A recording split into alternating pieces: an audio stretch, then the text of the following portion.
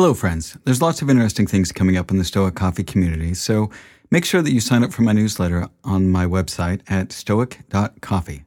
You can also follow me on Twitter at stoiccoffee and on Instagram at stoic.coffee, and you can find my LinkedIn page by searching for Stoic Coffee Break on LinkedIn.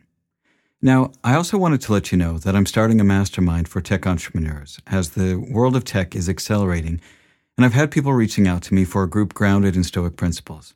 I'll be your facilitator as we tackle some of the big questions in tech using the tools of Stoicism.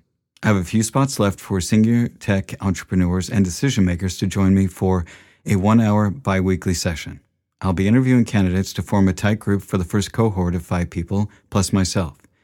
Now, if you're interested in joining this, please reach out to me at masterminds@stoic.coffee. Now, again, that's masterminds@stoic.coffee. Thanks again, and thank you so much for listening to the podcast, and I appreciate your support.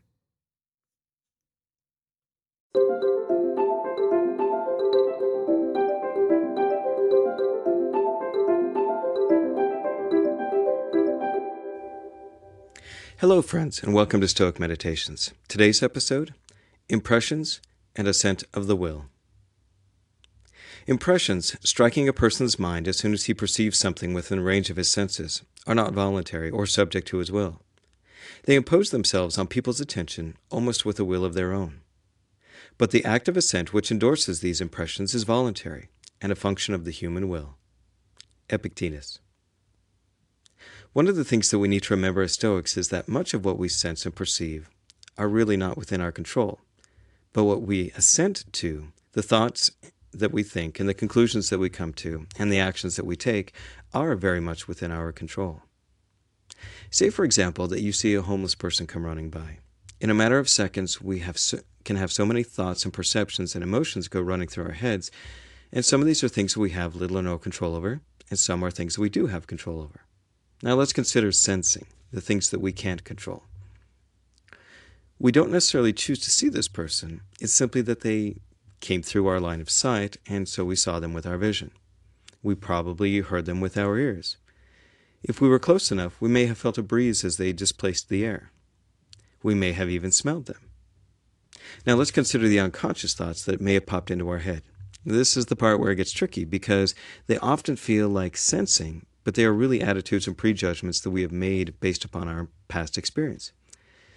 If the person is close to us, we may feel fear as our minds decide whether or not there is a danger to us.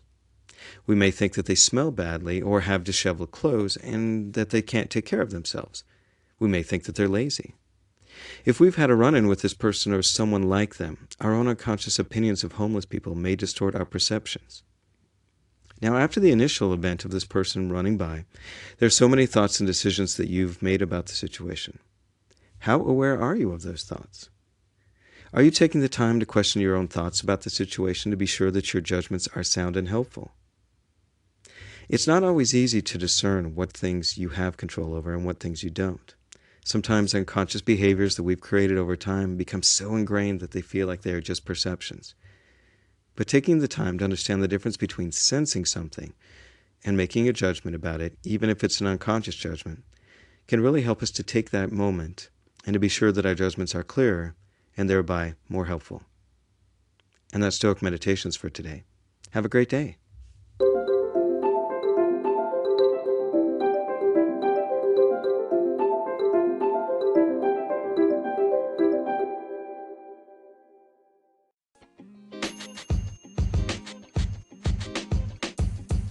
The podcast you just heard was recorded with Anchor. If you want to make your own, download the Android or iOS app completely free from anchor.fm/podcast. That's anchor.fm/podcast.